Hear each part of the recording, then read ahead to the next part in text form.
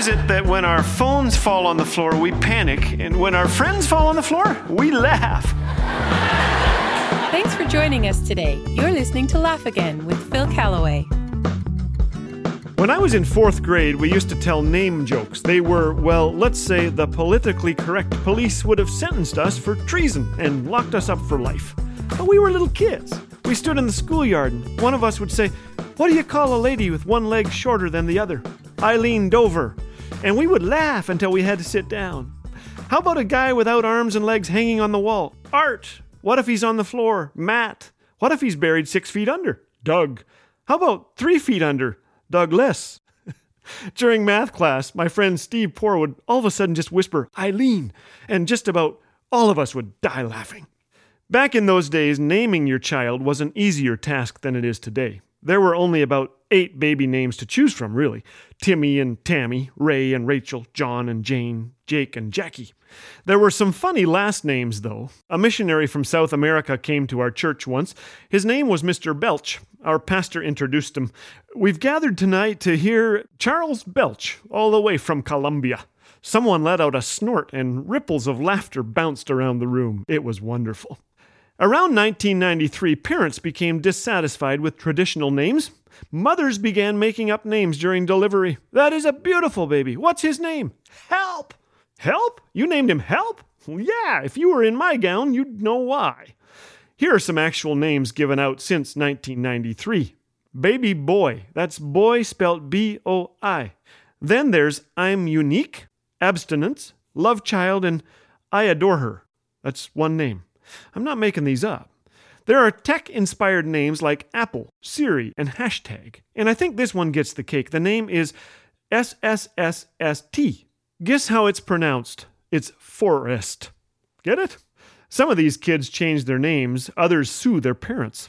There's a lot in a name, isn't there? Harry Hopman knew the power of a name. Harry was a famous tennis player and coach whose genius lay in his ability to motivate students, no matter their gifts or their names. One of his pupils was a little bit slow, so he named him Rocket. Another was weak and frail, so he named him Muscles.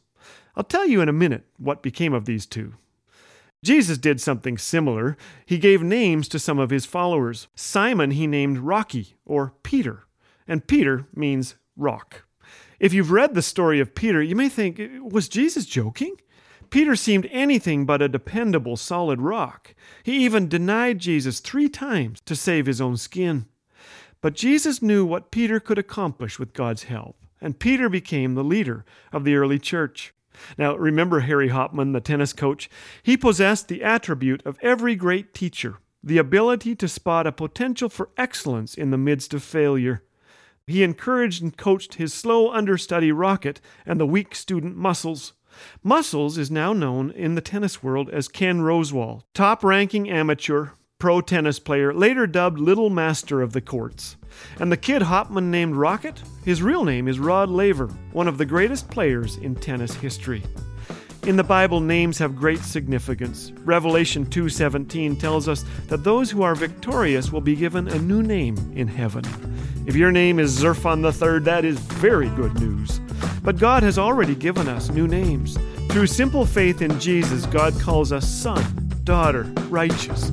He even calls us forgiven. I hope you'll reflect on that and give Him thanks today.